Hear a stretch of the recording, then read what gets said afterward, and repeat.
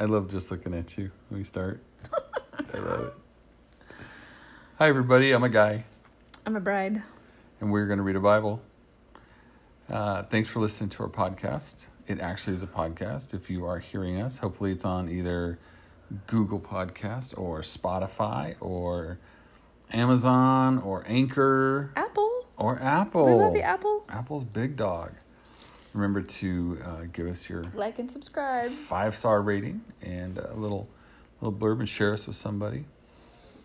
Not for our sake, but for the sake of those who need a new habit of reading an old and timeless book. We love the Bible, and we love how it is impacting us personally and our marriage. It's fantastic. I think about when we have too busy of a day, or we're too exhausted because we have long days, and we miss it like we did, and we come back to today and we set aside time to make sure we read it. It's going to be a little longer because we missed it. We don't want you guys to miss it. Hopefully you didn't. But we get to read more. Hi. How you doing? They can't see the nod. I'm good. I'm tired. I'm good. Tired but good. Mm-hmm. We are educators in the throes of our busy season. Oh my gosh. But my fourth graders are so much better than your college kids. Hey, what if they listen? I'm throwing shit. I love y'all. Love y'all. Love y'all too. And you know I feed you breakfast burritos. Hey. You better do that. Oh, I'm not a chef anymore. Maybe I'll just write about it. Okay. So, let's pray. I didn't say what we're going to read first. Oh, all right. So here we go. Keith, Susan. 1 Samuel 28, 29, and 30. 3 chapters in 1 Samuel. Psalm 37, 38. Daniel 9 and 10. And Luke 6, 17 through 7, 35. If you just took a breath and said, why are they reading 6 chapters from all these books? Number one, it's the Bible. We're going to read it because it's the Bible. Oh my gosh. Well, that makes sense. Oh my gosh. And why not? If you got time to read more than a verse, read the chapter. And this is 2 days worth. It is 2 days worth. Because yesterday was the first day of school. Yes. And we want to draw into the Lord. We want to see what happened back then and how we need to apply it to today. But we're going to talk about things that it hits us in the face.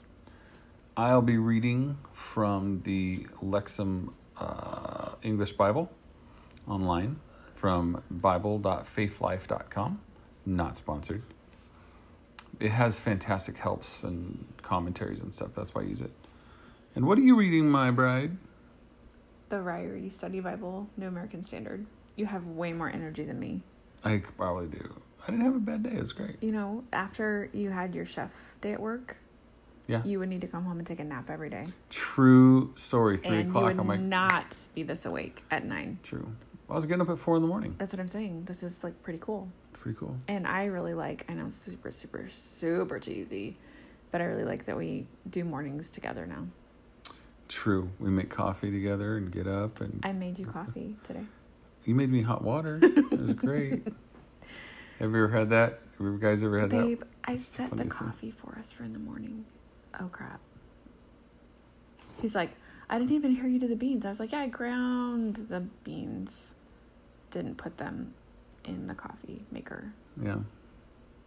But it was okay. But we got to have coffee. We got to It's great. Yell at children. I didn't yell at anybody. Well, I'm just saying it wasn't like, we don't have like this peaceful morning because it's like, come on. Time's of the essence. Come on. Yeah. That's right. But I really like more time. If you're a parent, listen to this, of anybody from 6th grade and younger, you know what we're talking about. All right, let me read. This is... Pray. Oh, pray. We got to pray just to Pray. make it today. Pray. That's why we pray. Pray. Pray. Pray. Pray. That's I'm gonna go in there. Okay. So, for those of you who know, MC Hammer, back in the day. Love you, Hammer. Love you, Love Hammer. the Hammer. Okay. On staff at Jubilee Church in San Jose. feel free to join us anytime. What up, Hammer? Heavenly Father, we are so grateful that we get to be here reading your word. We are so grateful we have it at our fingertips. We have it in our laps. We have it on our shelves. We can listen to podcasts with it. That's the freedom we have in Christ and where we live. We pray tonight for our minds to be opened and our hearts to respond to your word. Give us some insight today as we read, Lord, something we've missed or something we need to remember. Dial it up. For those who are joining us, we pray a blessing on them, for a hunger in their hearts. And may your word mend their hearts closer together as married couples. For those who are engaged, may this be a time where they can learn about each other through your word. And for all those who are neither or both, Lord God, we just pray for anybody who listens to this, that they would know you better today because of your word. We pray this in Jesus' name. Amen. Now, Keith's and Susan's turn it to 1 Samuel 28. Now, in those days, the Philistines gathered their forces for war to fight against Israel. So Achish said to David, "Certainly you realize that you must go out with me in the army, you and your men." David said to Achish, "Very well, you will know that what your servant can do." And Achish said to David, "Very well, very well, very well, very well. I will make you my bodyguard for life." If I'm David, I'm thinking it's going to be a short life because I'm going to put my sword right through your head. But that's not written in here, so I'm pretty sure it didn't happen. Verse 3. Now Samuel had died, and all Israel had mourned him. We read that a couple chapters ago. Mm-hmm. And they had buried him in Ramah, his hometown. And Saul had expelled the witches, some Bibles might say, but the actual Hebrew here means medium. The mediums and the soothsayers from the land. When are you going to get it, dude? I know. No, he had removed from the land. He expelled them. He actually, if they didn't leave willingly, took them out. Then probably with the spear. Oh, okay, stop. The spear. Then the Philistines assembled and came and encamped in Shunem. So Saul assembled all of Israel, except for David. And they encamped in Gilboa. When Saul saw the army of the Philistines, he was afraid, and his heart trembled greatly. And Saul inquired of Yahweh, but Yahweh didn't answer. Ooh, wonder why. Not by dreams, nor by the Urim, or by the prophets. Just so you know, the Urim, U-R-I-M, it is a device for revealing God's decisions. Exodus 28, Numbers 27, Nehemiah 7, Proverbs 16. It is a tool of the priests. So Saul said to his servants, "Search for me a woman who is a medium or a necromancer, so that I may go to her and inquire of her." His servants said to him, "Look, there is a woman who is a medium, but she is in Endor." This is not the Ewok moon for the Star Wars fans, sorry. So Saul disguised himself, put on other clothes, and he went with 2 of his men. And they came to the woman by night, and they said, "Please consult a spirit for me through the ritual pit, and bring up for me the one whom I tell you." What? Are you like tripping on this right now? This is like Halloween stuff. Verse 9, but the woman said to him, "Look, you know what Saul did," and he did, "how he exterminated the mediums and the soothsayers from the land. Why are you setting a trap for my life to kill me?" Then Saul swore to her by Yahweh, "As Yahweh lives, you will not be punished for this thing."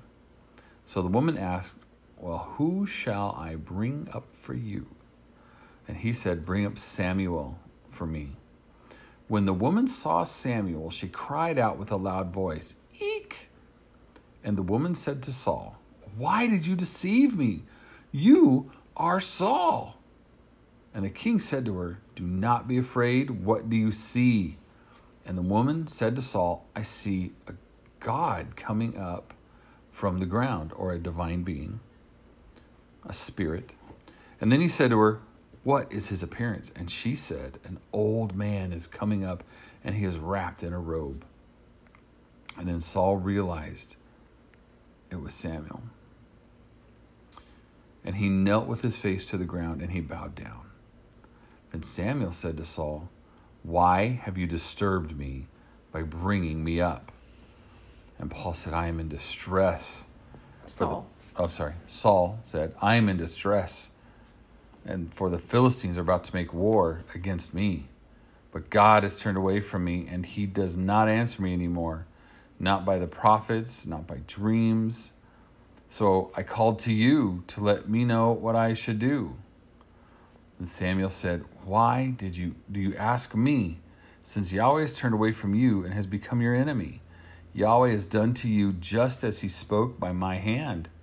Yahweh has torn the kingdom from your hand and has given it to your neighbor David, because you did not obey Yahweh and did not carry out the fierce anger of his wrath against Amalek.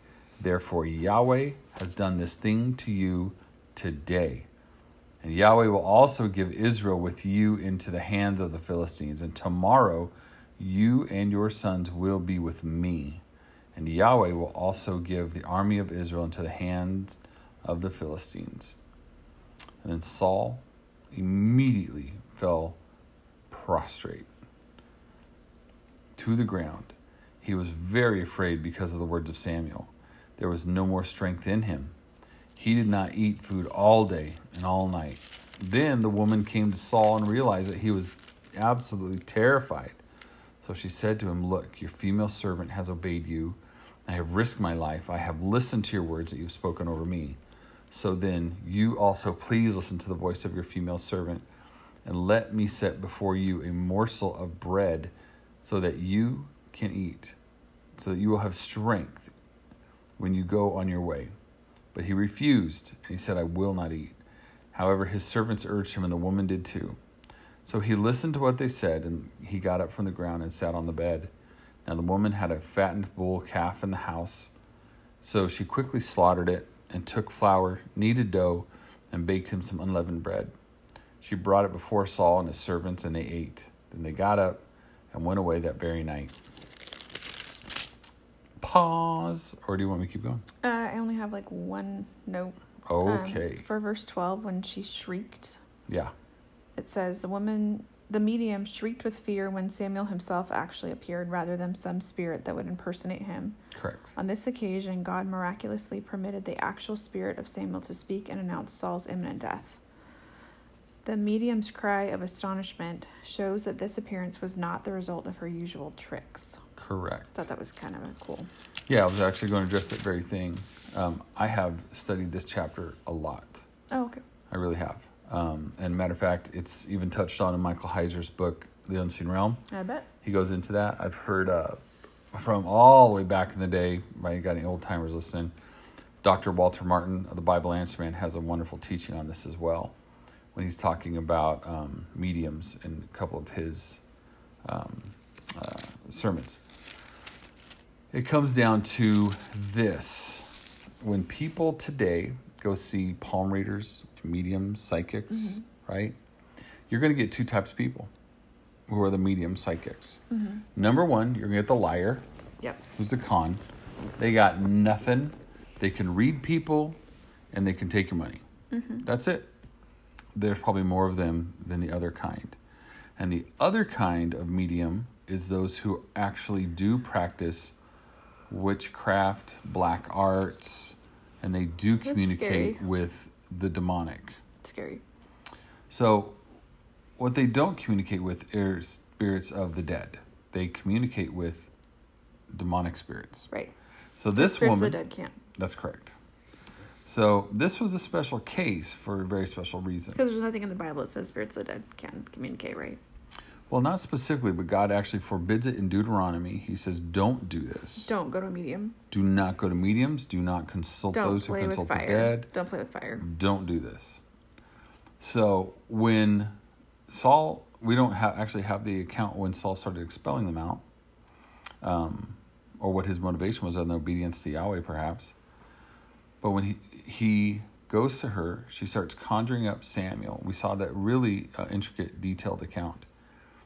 She was expecting her familiar spirit, that basically her partner in crime in the spiritual realm, something that she would have recognized by presence, that demonic presence, and she would have then been given close to real information, but fake enough to make it convincing.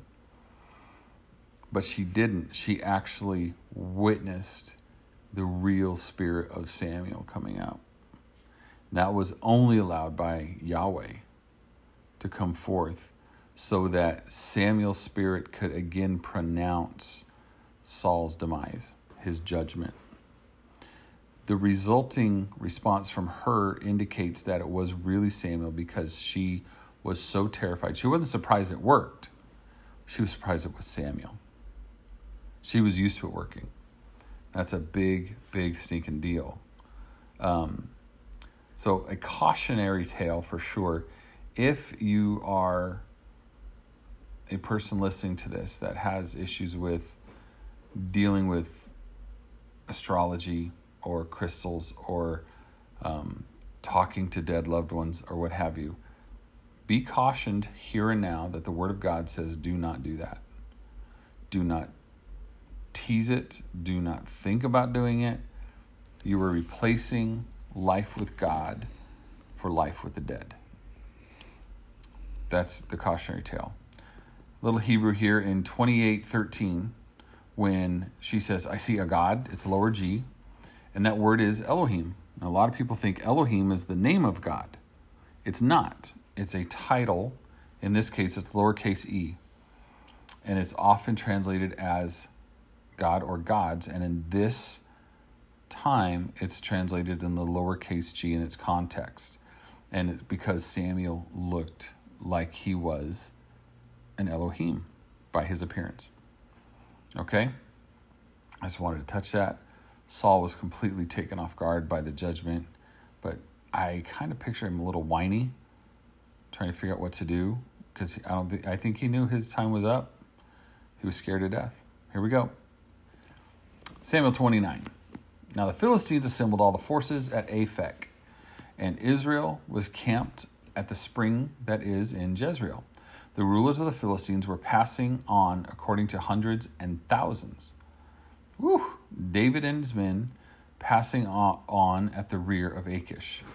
Then the commanders of the Philistines said, What are these Hebrews doing here?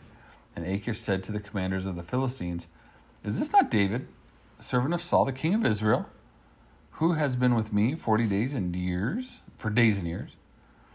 I have not found anything threatening in him for the day of his desertion until this day.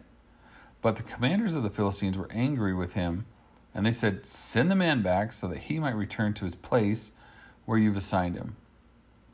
But he will not go down with us into the battle, so that he does not become an adversary to us in the battle. By what could this fellow make himself favorable to his Lord? By what? Is it not with the heads of these men? Is it not David, about whom they sing and dance, saying Saul has killed his thousands, but David his 10,000s? So Achish called David and said to him, As Yahweh lives, certainly you were honest, and I am pleased to have you marching with me in the campaign. For I have not found any wrong in you from the day you came to me until this day. But in the eyes of the rulers you are not good. So then, return and go in peace, so that you do not do something that displeases the rulers of the Philistines. Then David said to Achish, But what have I done? And what have you found in your servant from the day that I entered your service until this day, that I should not go and fight against the enemies of my Lord and King? And Achish answered and said to David, I know that you are good in my eyes, like an angel of God. However, the commanders of the Philistines have said, You must not go up with his servant, or with us, into the battle. So then rise early in the morning, you and the servants of your Lord, who came with you. When you rise early in the morning, and it is light enough for you to leave, get. So David set out early, he and his men, to leave in the morning to return to the land of the Philistines. But the Philistines went up to Jezreel. We're going to keep going. Chapter 30. Now when David and his men came to Ziklag, on the third day, the Amalekites had raided the Negev and the Ziklag. And when they attacked Ziklag, they burned it with fire. They took captive the women who were in it, from the youngest to the oldest. They did not kill anyone, but carried them off and went on their way. When David and his men came to the city, they saw that it was burned with fire, and their wives and their sons and their daughters had been taken captive.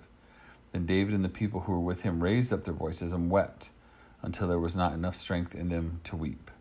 2 of David's wives had been taken captive. Oh, snap. Ahinoam and Abigail were kidnapped. I forgot this part.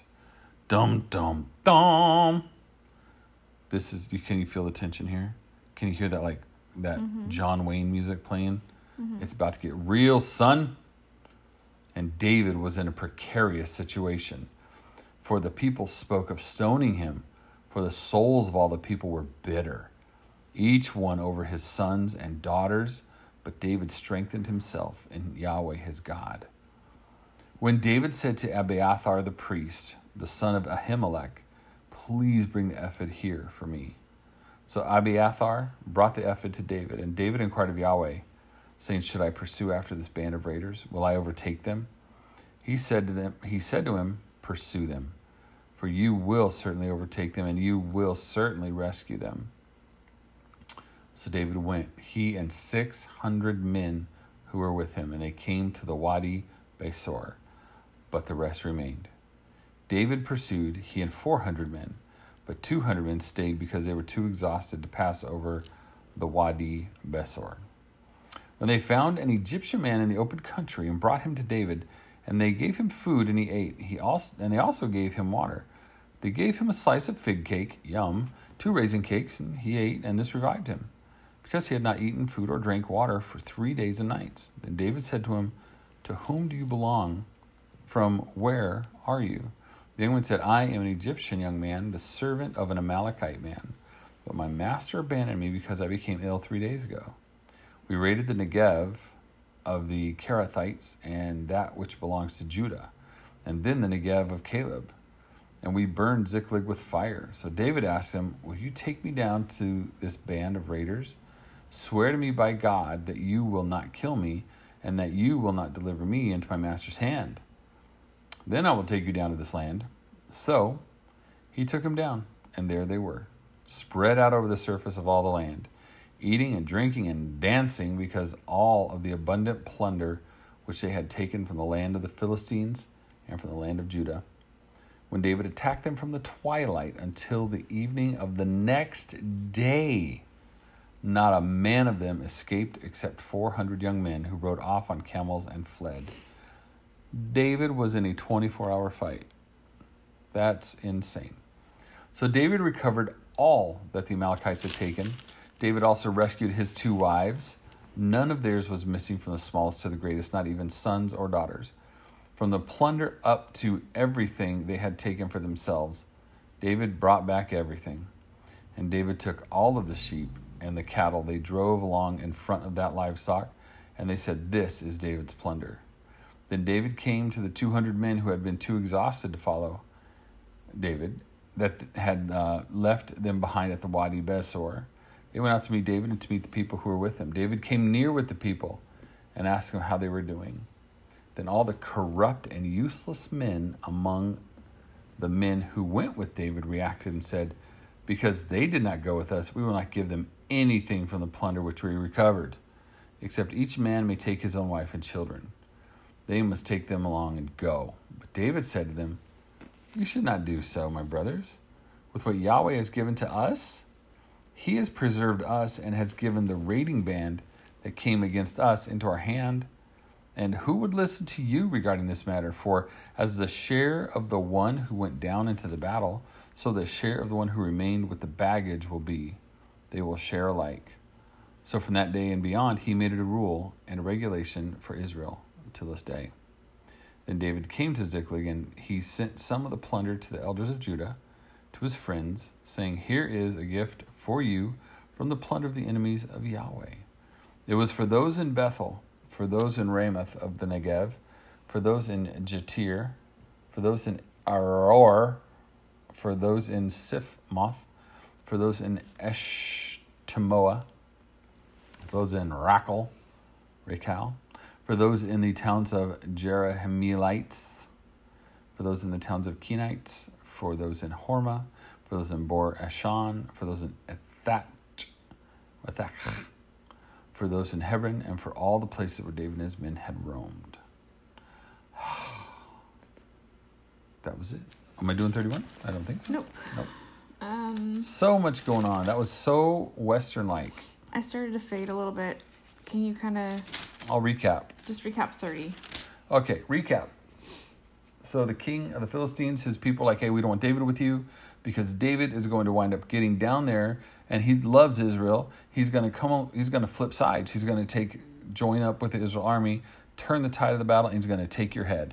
We don't trust him. We don't like him. Send him away. You're not talking about 30. You're talking about 29. No, I'm setting it up. Okay. So they do that. He goes, listen, David, buddy, I love you. Love you like a brother. I'm glad you're here with me. I trust you. You're a good guy. They don't like you, so I got to send you away. What? Yeah, you got to go. So could you bounce? David goes, yep, we'll bounce. We'll head back. So they're actually on their journey back to the Philistines, not looking for trouble. David and 600 of his closest friends. And then as they're traveling, they come across their cities where they actually had their people hanging out. Abigail and all the others. So their people, this is basically where David was holed up. And they didn't know who did it. So they went tracking all the horses and whatever. So they're tracking and they come across one guy laying in the desert. Turns out he's not dead. Clearly an Egyptian. So once they revive him and they get the report, hey, who are you? Where are you from? What's going on?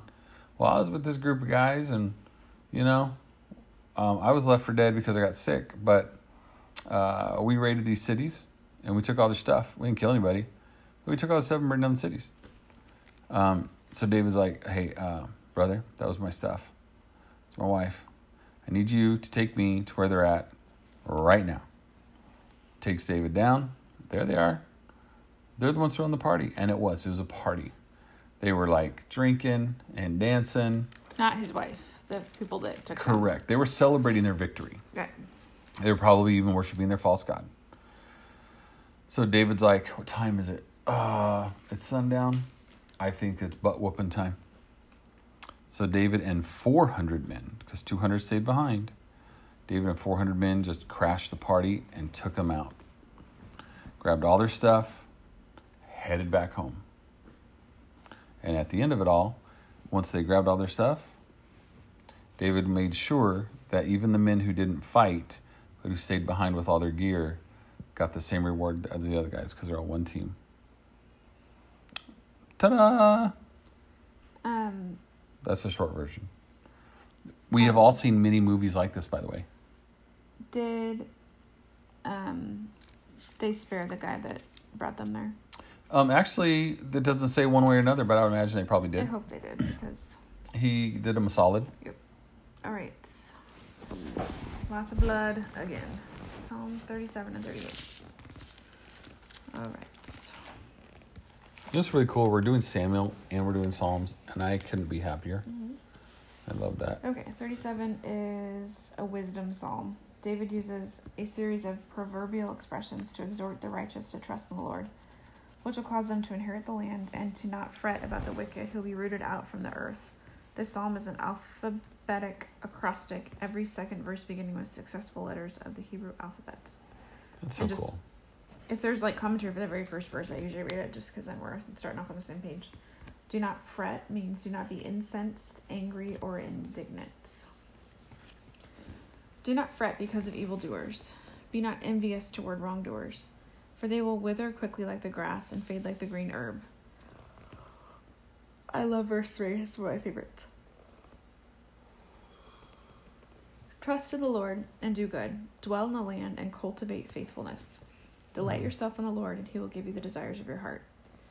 Commit your way to the Lord. Trust also in him, and he will do it. He will bring forth your righteousness as the light and your judgment as the noonday. Rest in the Lord and wait patiently for him. Do not fret because of him who prospers in his way, because of the man who carries out wicked schemes. Cease from anger and forsake wrath. Do not fret. It leads only to evil doing. For evildoers will be cut off, but those who wait for the Lord, they will inherit the land. Yet a little while, and the wicked man will be no more, and you will look carefully for his place, and he will not be there. But the humble will inherit the land and will delight themselves in abundant prosperity. The wicked plots against the righteous and gnashes at him with his teeth. The Lord laughs at him, for he sees his day is coming. The wicked have drawn the sword and bent the bow, to cast down the afflicted and the needy, to slay those who are upright in conduct. Their sword will enter their own hearts, and their bows will be broken. Better is a little of the righteous than the abundance of many wicked. For the arms of the wicked will be broken, but the Lord sustains the righteous. The Lord knows the days of the blameless, and their inheritance will be forever. They will not be ashamed in the time of evil, and in the days of famine they will have abundance. But the wicked will perish, and the enemies of the Lord will be like the glory of the pastures. They vanish. Like smoke they vanish away. The wicked borrows and does not pay back, but the righteous is gracious and gives. For those blessed by him will inherit the land, but those cursed by him will be cut off. Turning pages. The steps of a man are established by the Lord, and he delights in his way. When he falls, he shall not be hurled headlong. Because the Lord is the one who holds his hand. I have been young, and now I am old, yet I have not seen the righteous forsaken, or his descendants begging bread. All day long he is gracious and lends, and his descendants are blessing. Depart from evil and do good, so you will abide forever. For the Lord loves justice, and does not forsake his godly ones. They are preserved forever, but the descendants of the wicked will be cut off. The righteous will inherit the land and dwell in it forever. The mouth of the righteous utters wisdom, and his tongue speaks justice. I like that one. 30 is really good. The law of the Lord of his God is in his heart. His steps do not slip. The wicked spies upon the righteous and seeks to kill him. The Lord will not have him in his hand, or let him be condemned when he is judged. Wait for the Lord and keep his way, and he will exalt you to inherit the land. When the wicked are cut off, you will see it. I have seen a wicked, violent man spreading himself like a luxuriant tree in its native soil. Then he passed away, and lo, he was no more. I sought for him, but he could not be found. Mark the blameless man, and behold the upright, for the man of peace will have a posterity. But transgressors will be altogether destroyed. The posterity of the wicked will be cut off, but the salvation of the righteous is from the Lord. He is their strength in times of trouble. The Lord helps them and delivers them. He delivers them from the wicked and saves them, because they take refuge in him. What a beautiful, beautiful song. So I already said one is don't be incensed, angry, or indignant. So verse 2, in Palestine, vegetation withers even more quickly, illustrating the brevity of life. Commit your way in verse 5. Roll your way. Inherit the land is the land of Canaan.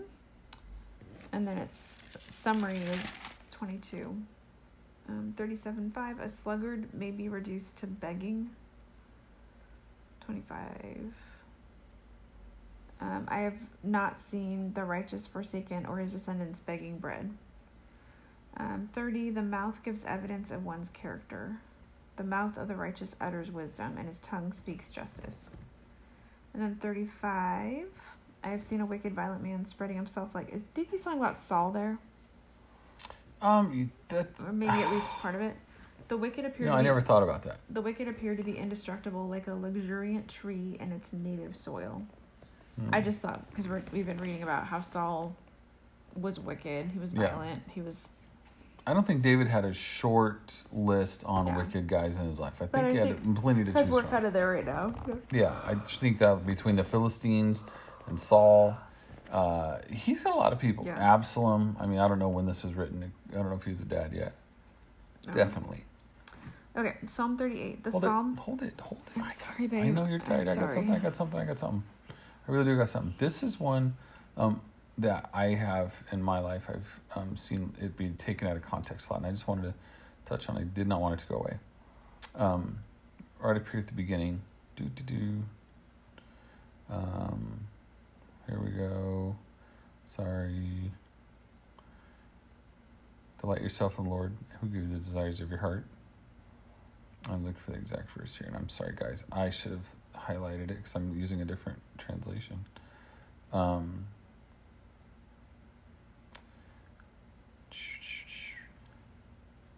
wanted to just... there it is.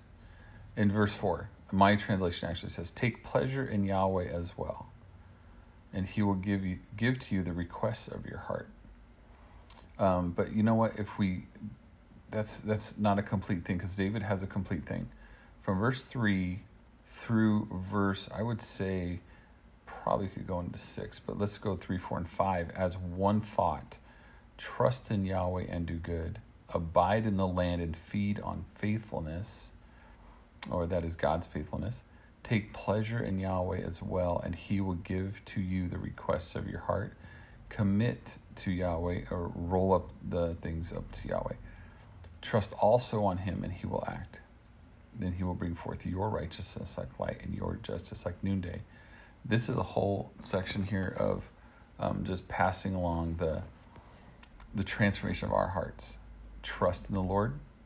Take pleasure in the Lord. Commit to the Lord.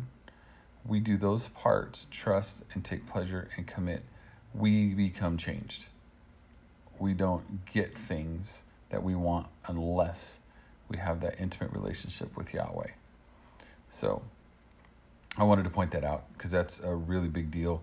It gets taken out of context a lot. Like, people just think God's a genie. This is the third time today I've had this kind of conversation. God's not a genie. He is a transformational God. He's a transformational Father. He wants to transform us to be more like him. Just wanted to touch on that. And that's really about it. So moving on to chapter 38, a prayer of repentance.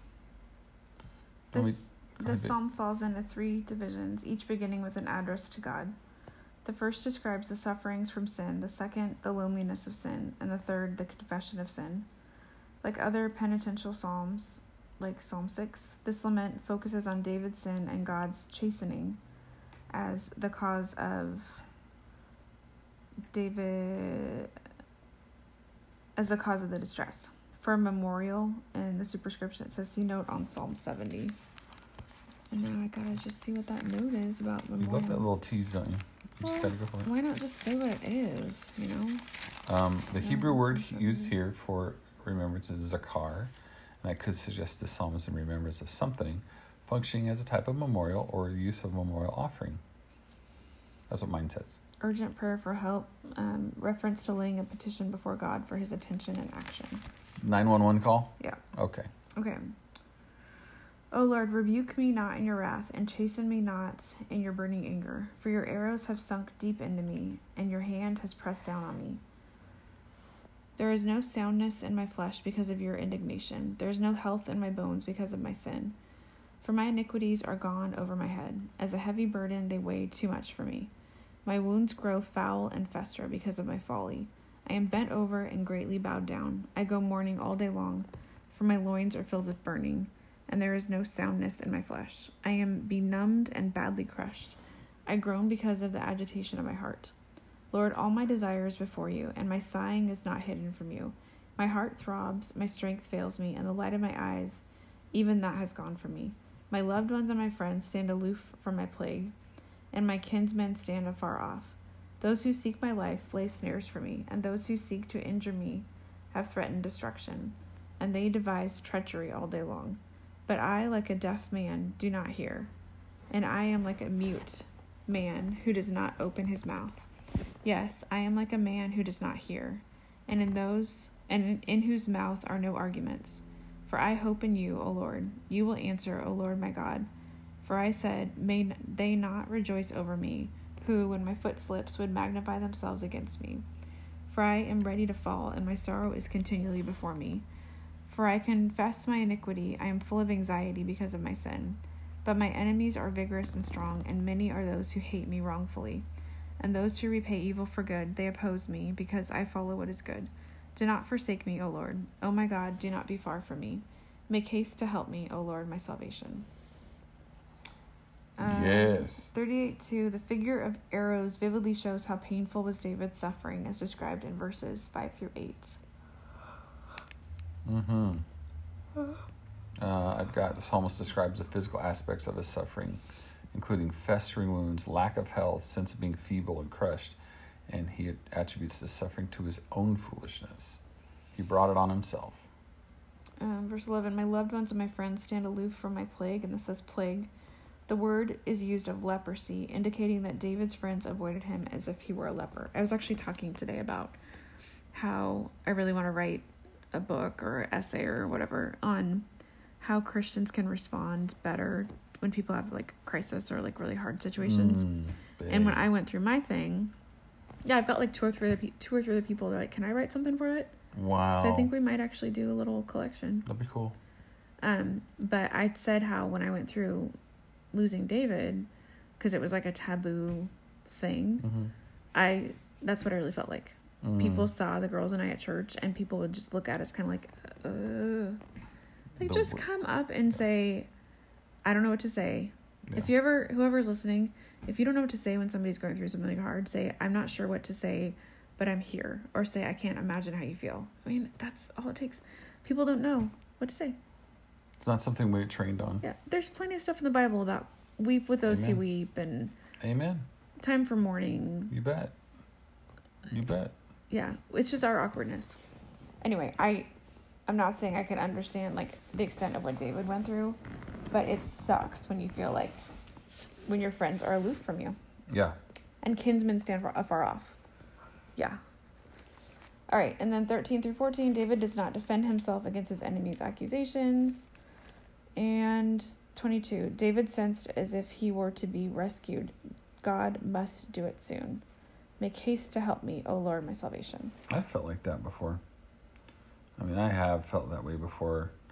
And I've shared with you, a few years ago, before you and I met, I had what I call the dark night of my soul.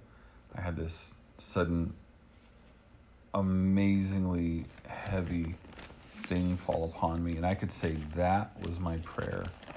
Hurry to help me, O Lord, my salvation. I called a few guys to have them pray it with me and just keep me safe because something strange was happening. And I didn't know if I was going to make it through the night. It just was so dark, so heavy. And I just kept praying short 911 prayers. And I fell asleep in my chair in my living room. I woke up there and that feeling was gone by the morning. And it felt like my spirit was at battle. It was very strange. I have never experienced that before. Don't want to do that again. Where are we going next, babe? Did we already read Daniel 8? Oh my goodness. Give me a little heads up. I think so. Guys, we don't actually don't keep track of it like, check. Well, actually we do check it off, but sometimes we don't. Go for it. Maybe I messed this up because we should be reading 8. Oh, we did read the small horn. I believe so. Okay. Because we should be reading we 9. Okay. Okay. We read the small horn last time. Okay. 9 and 10. All right. Daniel chapter 9. We're going to keep moving through this. We're in the first year of Darius. Here we go. In the first year of Darius, the son of Ahasuerus, from the offspring of the Medes, who became the king over the kingdom of the Chaldeans in the first year of his kingship. I, Daniel, observed in the scrolls the number of years that it was that were to be fulfilled according to the word of Yahweh to Jeremiah the prophet for the devastation of Jerusalem. 70 years is what Daniel observed. Our boys are together right there. Then I turned my face to the Lord God to seek him by prayer and pleas for mercy in fasting and in sackcloth and ashes. And I prayed to Yahweh my God, and I made confession, and I said, O Lord, great and awesome God, keeping the covenant and the loyal love, the chesed, with those who love him, and with those who keep his commandments. We have sinned, and we have done wrong, and we acted wickedly and rebelled and have been turning aside from your commandments and from your ordinances. We have not listened to your servants, the prophets, who spoke in your name to our kings, our princes, and our ancestors, and to all the people of the land. Righteousness belongs to you, O Lord, and on us is open shame. Whoa. Just as it is this day to the people of Judah and to the inhabitants of Jerusalem and to all Israel, those who are near and those who are far off in all the lands to which you have driven them, because of their infidelity, which they displayed against you. Yahweh, on us is open shame, on our kings, on our princes, and on our ancestors, because we have sinned against you. Compassion and forgiveness belong to the Lord our God, for we have rebelled against him, and we have not listened to the voice of Yahweh our God. For by following his law, which he placed before us by the hand of his servants the prophets, and all Israel transgressed your law, and turned aside, so as not to listen to your voice. And so the curse and the oath which was written in the law of Moses, the servant of God, has been poured out upon us, because we have sinned against him. And so he has carried out his words, which has spoken to us and against our rulers and ruled us, to bring upon us a great calamity, which was not done under all of heaven, as it was done in Jerusalem. For as it is written in the law of Moses, all of this calamity has come upon us, and we have not implored the face of Yahweh, our God, so as to turn from our iniquities and to attend closely to your faithfulness.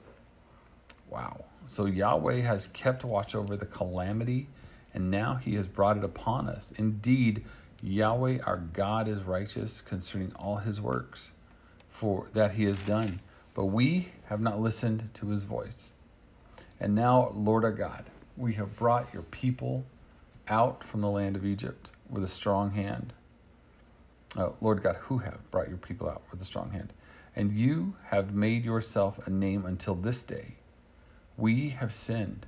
We have acted wickedly. Lord, according to all your righteousness, please let your anger and your rage turn away from your city, Jerusalem, your holy mountain.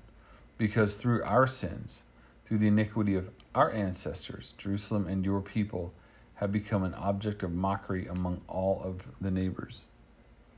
And now listen to the prayer of your servant and to his pleas for mercy. Shine your face upon your desolate sanctuary for your sake.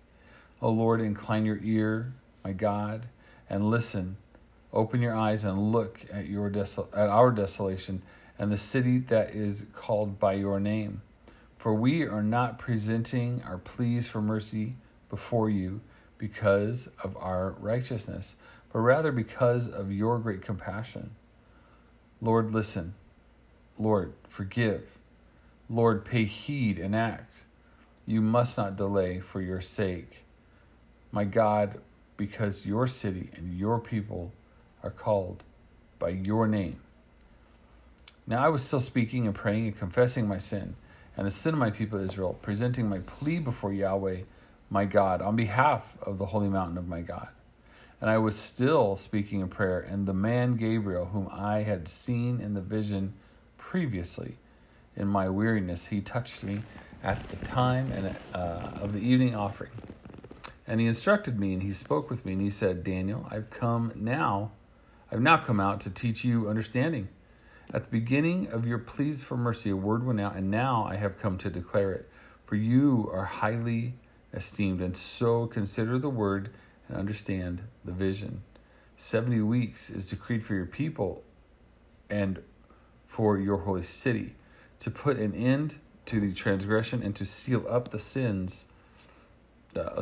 and to make atonement for guilt, and to bring in everlasting righteousness, and to seal vision and prophet, and to anoint the most holy place. And you must know and you must understand that from the time of the going out of the word, then to restore and build Jerusalem until an anointed one, a leader, will be 7 weeks and 72 weeks. It will be restored and will be built with streets and a moat and in a time of oppression. And after the 62 weeks, an anointed one shall be cut off, and he shall have nothing. And the people of the coming leader will destroy the city and the sanctuary and its end will be with the flood, and on to the end there shall be no war. There shall be war. These desolations are determined, and he will make a strong covenant with them, with the many, for 1 week. And in half of the week he will let cease sacrifice and offering, and in its place a desolation, abomination comes, even until the determined complete destruction is poured out on the desolator. Whew. We have got to read earlier. This is so much to take in. I know, it is so much to take in. I could pause it, that we just hit pause here. No, you I sure? don't want to, but I don't have it in me to like get it really deep that's on this. fine. I think. Let me just do just a quick cursory on it, if you don't mind. I'll just read my commentary, okay? So it's really fast. I'm not going to go verse by verse. Just a couple points I want to share. A lot of people get hung up on the times of this and start going all kind of prophetic. So Daniel is interceding. We kind of get this. One thing I want to point out. This is really super cool. I was sharing with my class today about prayer. That was our Bible study. So this is really good that the Lord would have us go into this. We get a glimpse of that time Daniel got thrown into the lion's den. We just read about that. And his 3 times a day he would pray. Guys, this is one of those times. This is what it's like to be a fly on the wall when Daniel's praying to Yahweh. This is exactly what he's praying. So we can actually surmise that a lot of his prayers sounded like this. Mm-hmm. This was a massive prayer of repentance. He was owning the sin of not just his current nation of Israel in exile, but up until this time, he was pleading for forgiveness for the history of Israel. I think that's important. That's why we see in verse 3, fasting and in sackcloth and ashes. He was showing his devastation, his humility, and even the shame of being an Israelite for the sin that they've caused against Yahweh. He was grieving over it. That's really important to note here. I have yet to wear sackcloth and ashes when I have prayed to the Lord. I have indeed, fasted, but man, Daniel takes us to the best level. Okay, loyal love is hesed. If you ever wonder what that looks like in English, it looks like cheesed with one S. Let's see here. I just want to move down here. We know all about the sins of Israel. I'm going to move past that. Not listening to the voice of Yahweh is important. More of the repentance moving down. I want to just get to our times. Where are we at? When Daniel shows up, when Gabriel shows up, verse 20 to 23, while Daniel is still praying, this is so cool. He's in the middle of his prayer, and he feels a touch on his shoulder. Gabriel's there. I just love that. Hey, Daniel, how's it going, man? He announces his mission and God's favor on Daniel. Oh, it's so cool. Could you just imagine? I don't, guys, can you imagine if that's you? God bless you so much. You are in such deep prayer with Lord every day that, man, he's going to send an angel to touch you on the shoulder and say, you're awesome. Verse 21, Gabriel is identified as an angel. Luke 1, we're going to see him again. He has the form and the appearance of a human. So he's not glowing. Wings are not flying. Fire is not on top of his head. He looks like a dude.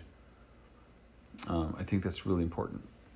And so a lot of people get all caught up in, I saw an angel. Well, how do you know? Oh, he looked like an angel. Biblical angels really look like dudes when you see them interacting with humans almost exclusively. That's kind of important. So people who get caught up in angelology, angel worship, all sorts of angel things, stop it. They're just messengers from God. They're not to be worshipped. Okay. 24 to 27. Gabriel elaborates on the word and vision in verse 23. He tells Daniel what God has decreed, a set time frame for judgment that will be not altered at all. In chapter 7, Daniel learned about the rise and fall of 4 kingdoms. Remember that? We'd read that last time around. So here in chapter 9, Daniel gets a glimpse into the desolating actions of the one previously identified as the little horn. And that sets up the final vision for chapters 10 through 12. Little horn's going to get busy. This prophecy about the 77s or the 70 weeks, it's notoriously difficult. I'm reading verbatim. Notoriously difficult to understand. The main interpretive issue is identifying the time when the prophecies will be fulfilled, and the most common suggestions relate to the fulfillment in the time of Antiochus, the time of Christ, the destruction of the Second Temple in AD 70. Or, if that's not good enough for you, it's about an unspecified time in the future. And in any attempt at interpretation, you've got to grapple with the text message for Daniel's original audience, and that is the Jews in exile. That is so important when you read this. The original audience, the Jews in exile, you've got to wrestle with that. The book of Daniel and the prophets, the prophecies contained in it, it's hope literature. It's meant to inspire hope to us, even today, reading today in 2021, looking back on it. I just want to end it right there. I just wanted to touch on that time, and there's plenty more to touch on. We'll just keep going. All right. Shall I read chapter 10? Okay. So, more of Daniel's vision. Here we go. Chapter 10. In the 3rd year of Cyrus, the king of the Persians, a word or message. Well, a message was revealed to Daniel, who was called by his name, his Babylonian name, Belshazzar. And the word was reliable, and it concerned a great tribulation. And he understood the word, the message, and he received understanding of the message. So not only was he given a message from God, he was given also what it means. In those days, Daniel, I myself, Daniel, was in mourning for 3 whole weeks. I had not eaten any choice food. I had not eaten choice meat. No wine did enter my mouth, and I did not use any ointment until the end of the 3 whole weeks. Today, that would be that he didn't bathe. He didn't eat anything but just the basic bland stuff that you have to eat. And then on the 24th day of the 1st month, I myself was on the bank of the great river, the Tigris. And I lifted up my eyes. I looked up, and I saw that there was a man, and he was dressed in linen, and his waist was girded with the gold of Uphaz. Now his body was like turquoise, and his face, let me get into my note there, or yellow jasper, or other gold-colored stones. The exact identity of the ancient precious stones is difficult to nail down here. It wasn't blue. He was kind of a bronzish, yellowish. And his face was like the appearance of lightning glowing, and his eyes were like torches of fire. His arms and his legs were like the gleam of polished bronze, and the sound of his words was like the sound of a multitude. And I, Daniel, alone saw the vision, and the people who were with me did not see the vision. Nevertheless, a great trembling fell on them, and they fled in order to hide themselves. And I myself, Daniel, alone saw this great vision, and as a result, no strength was left in me, and my complexion grew deathly pale, and I did not retain my strength. I think he basically passed out. Verse 9, and I heard the sound of his words, stranger across the river, and when I heard the sound of his words, I myself began falling into a trance on my face, with my face to the ground. And look, a hand touched me, and it roused me to my knees and the palms of my hands. So now I'm on all fours. And the voice said to me, Daniel, a man beloved, pay attention to the words that I am speaking to you. Stand upright where you are, for I have now been sent to you. And while he was speaking with me this word, this message, I stood up and I was trembling. I was shaking. And he said to me, you must not fear, Daniel, for from the first day that you set your heart to understand and to humble yourself before your God, your words were heard, and I myself have come because of your words. During that 3 weeks of fasting is what we're referring to here. But the prince of the kingdom of Persia, oh, this is a big deal, unseen realm stuff. The prince of the kingdom of Persia stood before me, Gabriel, for 21 days.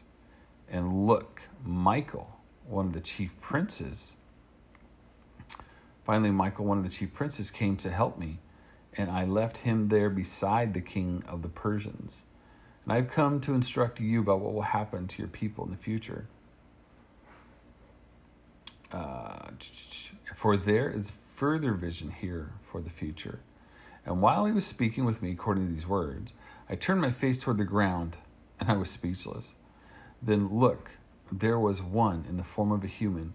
He touched my lips, and I opened my mouth, and I spoke, and I said to the one standing before me, My Lord, because of the visions, my anxieties fell upon me, and I have not retained my strength. For how am I, a servant of the Lord, to speak with you, my Lord? And just now I have no strength in me. And he again touched me, the one in the form of a human, and he strengthened me, and he said, You must not fear, O beloved man. Peace be to you. Be strong and be courageous. And when he spoke with me, I was strengthened. And I said, Let my Lord speak, for you have come and strengthened me. And then he asked, Do you know why I have come to you? And now I return to fight against the prince of Persia. And I myself am going. And look, the prince of Javan, or Javan, and that is Greece, the prince of Greece, will come. However, I will tell you what is inscribed in the book of truth. And there is not one who contends with me against these beings except for Michael, your prince. Whew. Take a minute. Just think about this. We are looking at a very interesting passage of Daniel giving us part 2 of what it means to really press in on prayer. A fast of a type was pressing him into a place of just interceding for all of Israel again, looking for an answer from the Lord. And again, the Lord wouldn't just be enough to put an impression on his heart, but to actually send an angel to him. Now, scholars do have and I tend to align with this, by the way, that the guy on the other side of the river that only Daniel could see would be a Christophany, or an early image of the pre-incarnate Jesus. But that was not the one who touched his lips on this side of the river. If you notice, Daniel just kind of passed out, and the person on the other side he was looking at was glorified. Much like probably what the disciples would see at the Mount of Transfiguration. Thought? Anybody want to email that to me? Because the person standing next to Daniel, when he comes to, is able to actually touch Daniel and is not glowing, looks like a dude. The other one did not quite look like just a dude, did he? It's kind of a big deal. His complexion, kind of glowy. You can compare that description, Revelations 1:14 and Revelations 1:15. You can actually see a very similar look, and perhaps John is actually drawing on this very Daniel passage as well. So that's pretty important to make a connection with as well. So we have crushed through our portion of Daniel there. And I am going to bid you all a good night. And we are going to pick this up again. I am a guy saying good night with my bride as we have read you the Bible. Now, I know we haven't touched on the New Testament this time around. Forgive us. But it's late, and we're going to pick it up at another time. Thank you so much, guys. We pray blessing over you and over your people, that you may continue to press into the Word of God. Remember, when you are together and you are reading the Word of God, you are drawing closer to His heart. If you have any questions or comments or stories, please email us, AndreaandMarkA@gmail.com. ANDREA, the letter N, MARKA @gmail.com. We would love to hear from you, and we want to thank you so much for putting up with us. We're not professionals at this on purpose. We're just like you. We're just regular folks, and we just want to encourage you. Please press into the Word of God. You will never be the same. I promise you that.